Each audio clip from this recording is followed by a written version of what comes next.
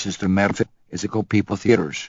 Hey now, fool me once, I got you. You don't think good old Junior can get down metaphysically. By reading for you now this poem by Craig and now Hunny. That's Craig Kirchner, and the poem's name is Clue the Mysteries. And, of course, the murder is all revealed in a parchment envelope marked confidential, and placed beside Mr. Boddy along with his deceased wealth of knowledge in the cellar.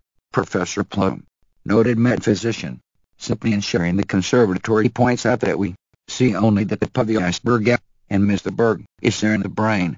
Filtered, unintegrated, Colonel Mustard belting single malt, his seed larger than the kingdom of heaven, is preoccupied in the billiard room with the high skirt of Miss Scarlet, who leans into a masked shot, reflectively pointing out that reality only exists when it bumps into another reality. The Colonel in a whiskey rasp retorts Poppycock, balderdash.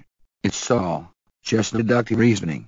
Mr. Green is sure that matter is mostly empty, fluffed, probability, more like a thought than a thing, and that the government knows all but refuses to tell, at least this generation. Mrs. Peacock practicing saying good evening in. The mayor says that she can't prove it if we join her in the library, and that the height of arrogance is creating God eat in your own image. Mrs. White, busy inspecting the table settings in the dining room, is convinced that while there is no out there independent of in here, her main concern is that no one suspects her of stealing the small shampoos and lotions. That was a metaphysical poem called Clue by Craig Kirchner, and this is the Metaphysical Theater Anchor Podcast. Thank you very much for listening and sharing.